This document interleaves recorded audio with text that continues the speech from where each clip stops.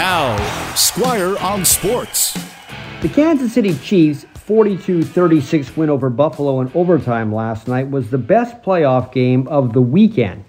And that's saying something because the other three were also very good. They were all decided by last-second field goals. But the way the Chiefs game ended has brought up the age-old complaints about the NFL's overtime rules.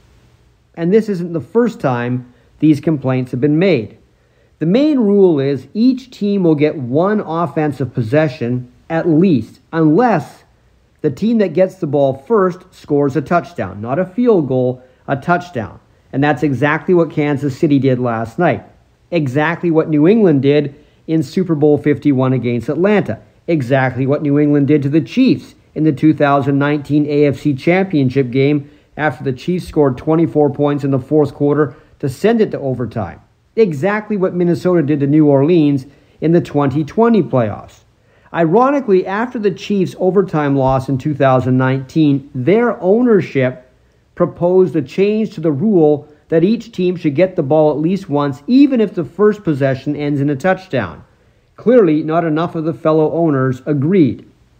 Now, we have to say this overtime rule is better than the old one where just a field goal ended the game on the first possession. But both ways are terrible, because it means whichever captain correctly picks heads or tails in the coin toss before the start of overtime could be considered the game's MVP. Now, the CFL's overtime rules are much more judicious. Each team gets the ball the same number of times. They start at the other team's 35-yard line, so it's likely there will be some scoring, but the team that doesn't get the ball first at least has a chance to equal or better what the opposition did. Today you're going to hear a lot more complaining about the overtime rule, and you will also hear, a good number of people say that the Buffalo Bills just should have played better defense.